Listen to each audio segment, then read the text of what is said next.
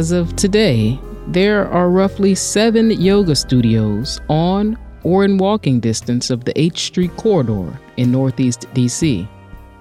Now, for those of you in Brooklyn, Portland, San Francisco, or Austin, this might sound perfectly normal. And I'm not here to attack the now commercialized ancient Hindi practice, but this very same strip of road now also boasts a Whole Foods, is the first and currently the only road for DC's streetcar, and it hosts more luxury condos and apartments per square block than probably any other artery in the entire city. Now, all of this looks great, especially for those who get to see it from behind bus windows as they ride to and from Union Station, since this street is part of the main thoroughfare into and out of the city. And for the residents who've had to suffer through the decades of dilapidation and crime that's existed in this area as a result of Dr. Martin Luther King's assassination in '68, which of course brought about an angry uprising in major cities like this one, on the surface, there appears to be a sense of relief that after over 50 years, this neighborhood is finally a place worth visiting, and even better, worth living in. In fact, it's a place where they put yoga studios now.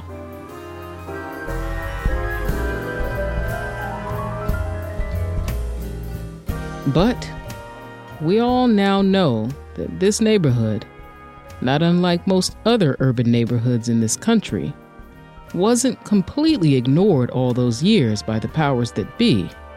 It was rather endured. See, because this type of renovation or improvement or what feels like a deforestation, it takes planning, it takes strategy, it's a process, and it requires the one commodity that we all tend to overlook: time. Now, longtime nurse Maggie Williams' family was one that had lived around here for the better part of the century. So, when the city announced its intention to give some much-needed attention to Maggie's seemingly forgotten-about neighborhood, of course she, like everybody else in the row of houses that line those main and side streets, was excited. Finally, there'd be grocery stores, places to eat, places to shop, and places for overall better well-being. But, sadly, right when things were just about to start looking better, at age 92, Maggie died.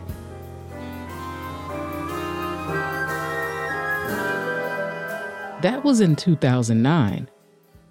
By 2016, barely 7 years after her death, 80% of her neighbors, many of whom, like Maggie, had lived through everything from desegregation to the inauguration of the country's first black president, were gone before Obama even turned in his keys.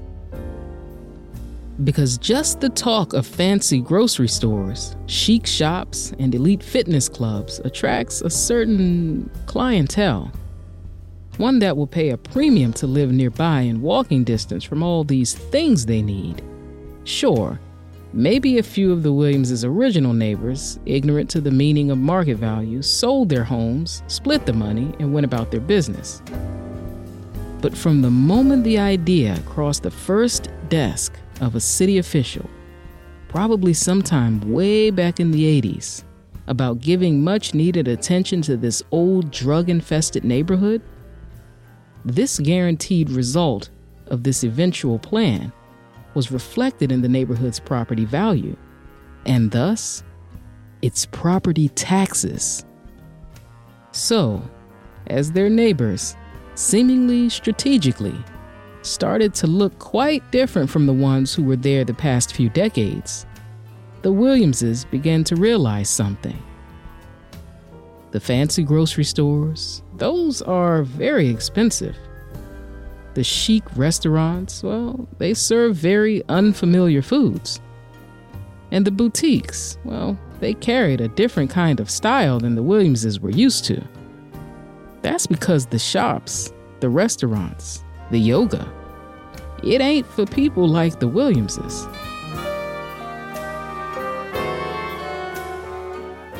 Not even a full year after Maggie was in the ground, the Williamses, being one of the families who owned their home, chose to cash in on the Victorian, becoming yet another pivotal piece in the shifting of demographics in an area that actually helped epitomize DC's nickname, Chocolate City. Because unbeknownst to them, that old rundown house was actually prime real estate.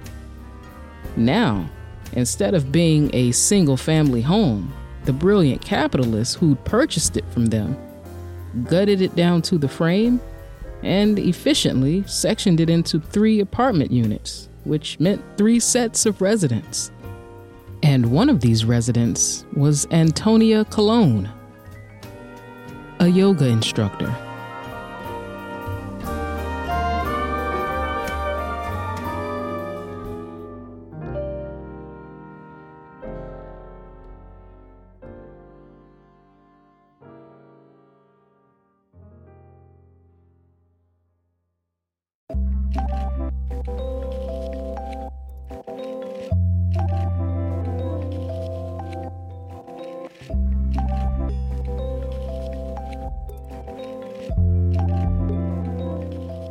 Antonia wasn't unlike many of DC's fairly new residents.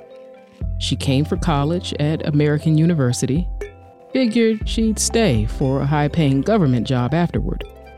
But now, 8 years post-graduation, she was on her 3rd career, but finally doing something she actually loved. And this was the story she was telling the guy she was sitting across from at dinner. Now, perhaps it was because of her line of work, such an intimate, peaceful wellness field, or maybe her innate personality type. She was a sweet, often soft-spoken girl who liked to laugh a lot, often making guys think they were much funnier than they actually were. Whatever the case. She thought to herself, just 10 minutes into this first date, that she always seemed to end up with guys like this. Ones that didn't excite her and in whom she had no real interest. Now, she was very outgoing and she dated an awful lot.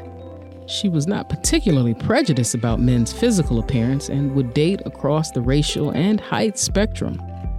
And as a very smart, fit, interesting, and beautiful woman of Irish-Spanish descent, it was fairly easy for her to do so.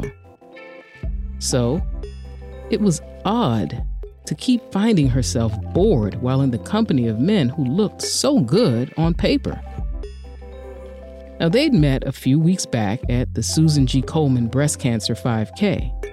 She was volunteering, signing people in. She remembered him because he spelled his name Solo Man. Now, it was pronounced Solomon, but spelled like Solo Man. And she'd never seen that name spelled that way before.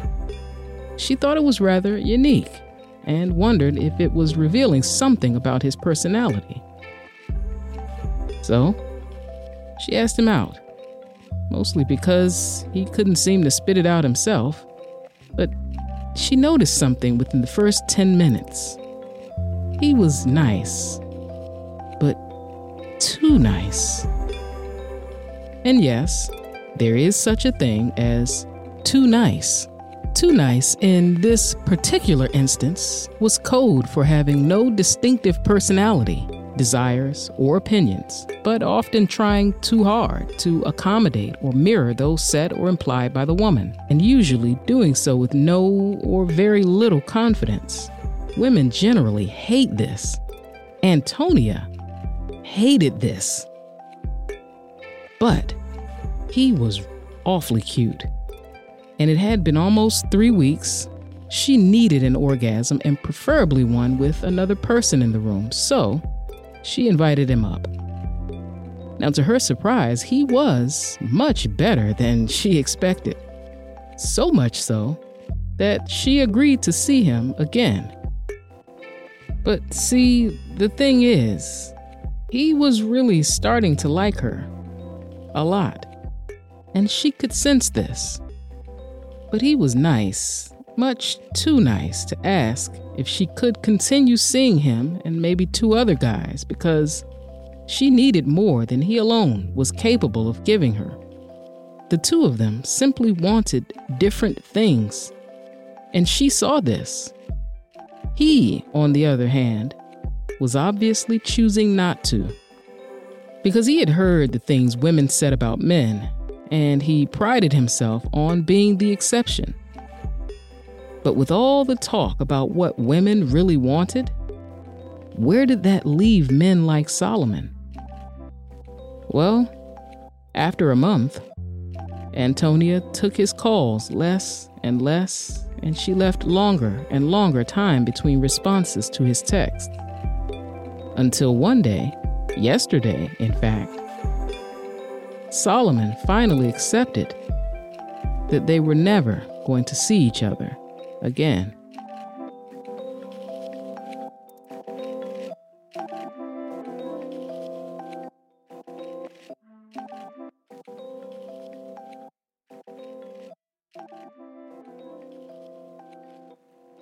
I'm Kayana Ebony Brown, and this is a story of music and men.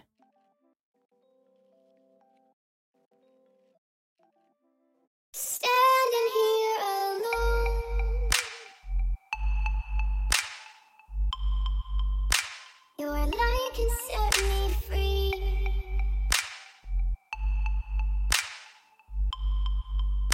Your waves go crashing down.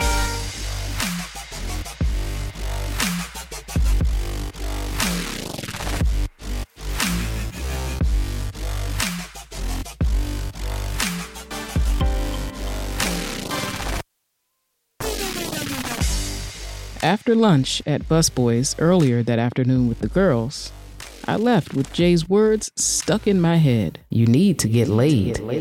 See, the truth is that my line of work puts me in direct contact with all kinds of men all the time. Granted, they're mostly rappers, singers, and wannabe rockers. Hence, the reason why I almost never have second dates. And then there were guys like him. The reason for my lack of first dates. Now, the him I'm referring to was the owner of 2 of the most beautiful brown eyes I have ever seen in all my life, which I found myself staring into as he helped me to retrieve the mess that had fallen out of my bag and onto the floor of the high-end electronics store showroom. Now, after leaving Jay and Ty earlier, I hopped on the metro and headed all the way across town in the direction of my afternoon meeting. But instead, I found myself loitering inside the tech superstore before I suddenly and mindlessly collided with a so-called genius running by, spilling my entire bag onto the floor.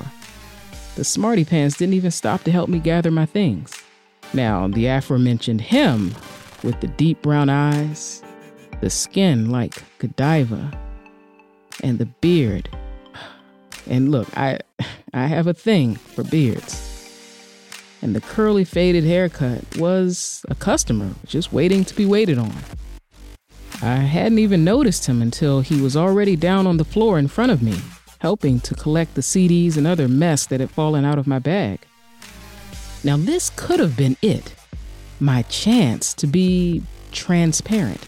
That thing I said to Jay at lunch earlier, talking to guys required too much of. But it was as if all of the possible words I could have said had fallen onto the floor too, and I was having trouble picking them up as well. It felt like an eternity down there with him on the floor, blanketed by silence. I kept wanting to find those beautiful brown eyes of his again, but I forced myself to focus on the floor in front of me, because, of course, that was important, right? After the 5 seconds or so that it took, I stood up first and he followed, handing me one last disc. I realized right then that I must have also spilt my breath out onto the floor too when I dropped my things because my lungs were empty. But I somehow managed to graciously mumble, "Thanks, thank you." And as usual in situations like this, I had no idea what to do, what to say, or what to do with my hands. I clumsily leaned onto a tablet or something, causing it to make a noise, which then caused even more anxiety as he smiled and gave a quiet, "You're welcome," just as a saleswoman approached saying that she could help him. I stood there and I watched him walk away, still wanting to say something, but only wishing that I already had. I even started to come up with little scenarios in my head like, what if I waited outside until he was finished and accidentally, but of course not so accidentally, bumped into him again? Only this time I would... "I'm all done. You ready?" interrupted Solomon, my good friend, who, by the way, I didn't think was so good at the moment, as he stepped right in front of me, blocking my view of the guy who I will, from this point on until I learn his name, refer to as Dream Guy. Reluctantly, I nodded yes, that I was ready to go, because I now had no real reason for being in that store. But as we walked toward the exit, I certainly wasn't going to leave without getting one last look at him before I left. Needing a new motherboard and fan economically made Solomon went on and on, justifying to me why he had just purchased this new laptop he was carrying as we strolled down a bustling rush hour street in Georgetown, as a group of people holding signs, some with Maduro or a Venezuelan flag, breezed by us in the same direction. When I told him that I'd be in his part of town that evening, Solomon insisted that I meet him for tapas or coffee, or both. The last thing I wanted to do was spend money on a new laptop. But they couldn't save my old lady, so I had to pull the plug. The sales guy was happy to introduce me to something new, though. He glanced down at the bag he was holding. "She's much thinner, and she's fast and easy, just like I like 'em," he said with a facetious smile. Now, at first glance, it's hard to tell whether my boy Solomon is nerdy or just nice. But in fact, he's both. Solomon Dial is actually one of DC's genuinely nice single guys, a successful nonprofit tech entrepreneur whose company just secured its second round of financing, but whose unsuccessful love life perpetually kept him caught between a rock and a bunch of women used to making bad choices. Yeah, a very hard place. Women almost always immediately notice how attractive he is as soon as they meet him. The thing is, though, he doesn't know it. He never dressed like he knew it, wearing khakis, sneakers, and flannel shirts with the sleeves rolled up all the time like it was his uniform. And he didn't carry himself like he knew it, standing with a slight hunch, probably from slouching in front of the computer all the time. His smooth cashew brown skin, jet black hair, and almond-shaped eyes were what attracted women to him, though. He's of Indian descent, but was born here in the States, Aberdeen, Maryland to be exact, to parents of very modest means. Needless to say, they were quite proud of their little owner of a successful nonprofit startup in D.C., but that hadn't stopped them from questioning him about grandchildren, or the opportunity to introduce him to, and I quote, a nice Indian girl. By the way, how were things going with that yoga instructor you were all excited about a few weeks ago? He took one of those deep breaths filled with frustrated emotion and then answered, "Let's just say I'll be spending tonight trying to hit the right buttons on this little beauty. It's so easy to figure out what a computer's doing, and when you can't, all you have to do is force quit and start over." I reminded him, "Computers are man-made, my friend." Yeah, if only... Dude, you know what? I swear to God, if I find out Siri and you are more than just friends and you're going all Joaquin Phoenix from Her on me, I'm disowning you. And this triggered a real hearty laugh from him. I could tell he probably hadn't laughed like that all day. My attention, though, was immediately taken by the music coming from across the street in the direction of the Venezuelan embassy. It was a familiar jazz meets hip-hop sound that I had discovered online one day while listening to an indie music station as I worked. What, you know him? That's Willie Ortega, Venezuelan violin player who spoke out against tyranny with his instrument. And he was tortured there, beaten, burned, hunted down. He fled here to the States. Now, he's a symbol of his people's struggle. Man, dude's story is amazing. All because he took a figurative knee with his violin, Solomon chimed in. Now he was watching too as the growing crowd outside the place became more excited. And look at that crowd. I guess you find your people, go to where they are, give them what they want, he commented as more pedestrians were being drawn in. Kenya? An unfamiliar and unexpected voice was calling my name. I turned to see a scruffy white dude who could have been 19 or 39, walking toward me. I spotted you, the hair, as he stopped right in front of me. My big hair had become like vanity license plates. I met this guy only once before, and it was a few months ago, but I did recognize him as he got closer, extending his hand out for a shake. I obliged and wasted no time getting right down to business. Dante, hey, I was actually just on my way over to meet up with you. Please tell me you can get my boy on that stage this weekend. Well, I can get you the person that can get you to the one in charge who should be able to help you, he said as he took a folded piece of paper from his back pocket and handed it to me. This is it? I was looking at a couple of names and a couple of numbers. You could have just texted me this. Look, I don't text things that might come back to bite me in the ass, okay? Ain't nothing here but some names of the guy across the street from the club, he said as if it was obvious. He's your eyes. And the guy with the keys, he lets you in. It's simple. I just kept staring at the paper as if I was expecting something else to appear there that made more sense to me. I quickly looked up at him as he rubbed his thumb and his first two fingers together, an apparent indication that he desired some money for this. So I just said, you know what? Brandon got you, implicating the mutual friend who had introduced us. But he wasn't having it. I guess it was like going to a store and telling them that your friend would pay for the stuff later. So after I realized that he wasn't buying it anyway, I began searching around my pockets. Look, $5. That's all I have, handing him a few balled up $1 bills. He looked at Solomon, perhaps hoping he would co-sign for me. But Solomon confirmed his non-involvement by just sipping his coffee and continuing to watch the musician across the street. Dante decided to take my crumpled $5, but as he left, he made one last request. Tell your boy Brandon he fucking knows me. Solomon and I watched him walk off. Man, why the hell is everything in your business so damn sketchy? Is it supposed to be this difficult? Shh, I've been asking myself that for the last 4 years, I admitted with exasperation. And you want to know the downfall of running an indie label? And then Solomon responded, there's only one downfall? The best indie artists, man, they can do what I do. So I wonder sometimes if they really need me. I hated to admit this.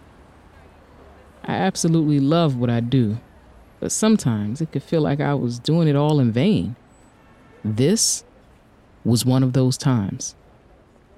But Solomon responded like the good friend that he is. Yeah, but couldn't I make the argument that there are some pretty great musicians out there who couldn't do anything without you?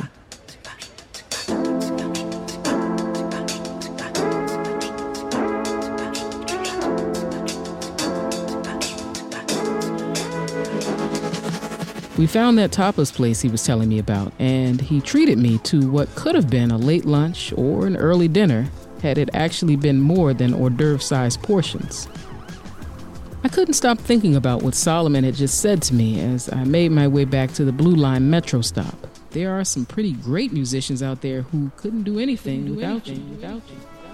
And honestly, he had a point.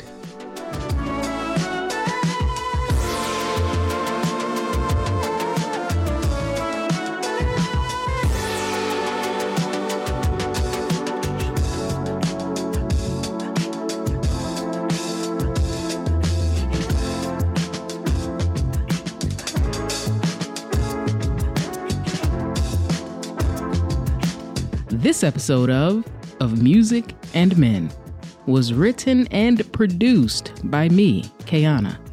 with express permission and the help of some of the most incredible indie artists in the world.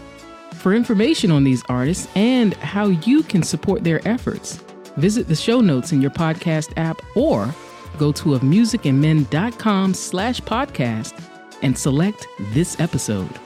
Music for this episode was provided by Filmstro, arranged and designed for this episode by me, Kayana. The song you're hearing right now is by Mona Wunderlich. And the music for your word of inspiration is Scars by Khalil Ismail. And of course, all of our promotional music is done by Khalil Ismail. For information on these artists and how you can support their efforts, visit the show notes in your podcast app or go to ofmusicandmen.com/podcast and select this episode. And if you would like to have your music featured on the show, check out our website for more information on how you can submit. Now remember, Of Music and Men is so much more than just this podcast. The novella series is available in online bookstores, and if you wish to have a physical copy, you can get it on our website. Of course, that's ofmusicandmen.com, where you can also get t-shirts and all other kinds of cool merch. Don't forget to subscribe at Apple, Stitcher, or wherever it is you're listening to this podcast. And remember to review and give us a 5-star rating. Lastly, connect with us on Patreon, where you can become part of this project and its journey and help it to grow to everything it was meant to be. Oh, and make sure to share this some way, somehow, with at least one friend, at least one. And follow Of Music and Men everywhere online at Of Music and Men. And when you do, please, don't hesitate to reach out.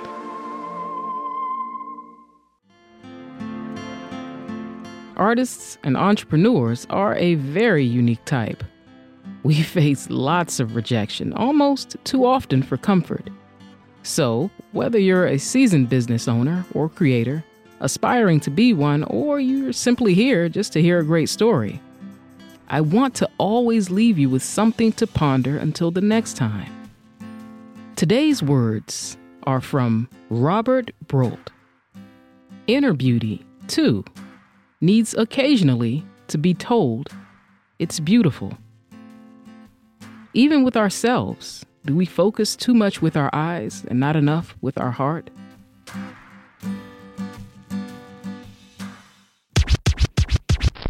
Next time on Of Music and Men. There are some pretty great musicians out there who couldn't do anything without you.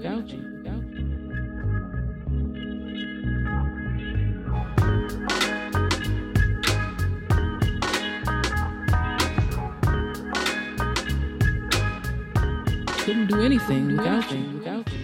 When Solomon said that, he was referring to the two diametrically opposing artists that I have on my young record label. Take Taj Kamal, for instance. She's the reason I even started this business of mine in the first place. She had music and no idea what to do with it. I was unemployed with, time to figure it out.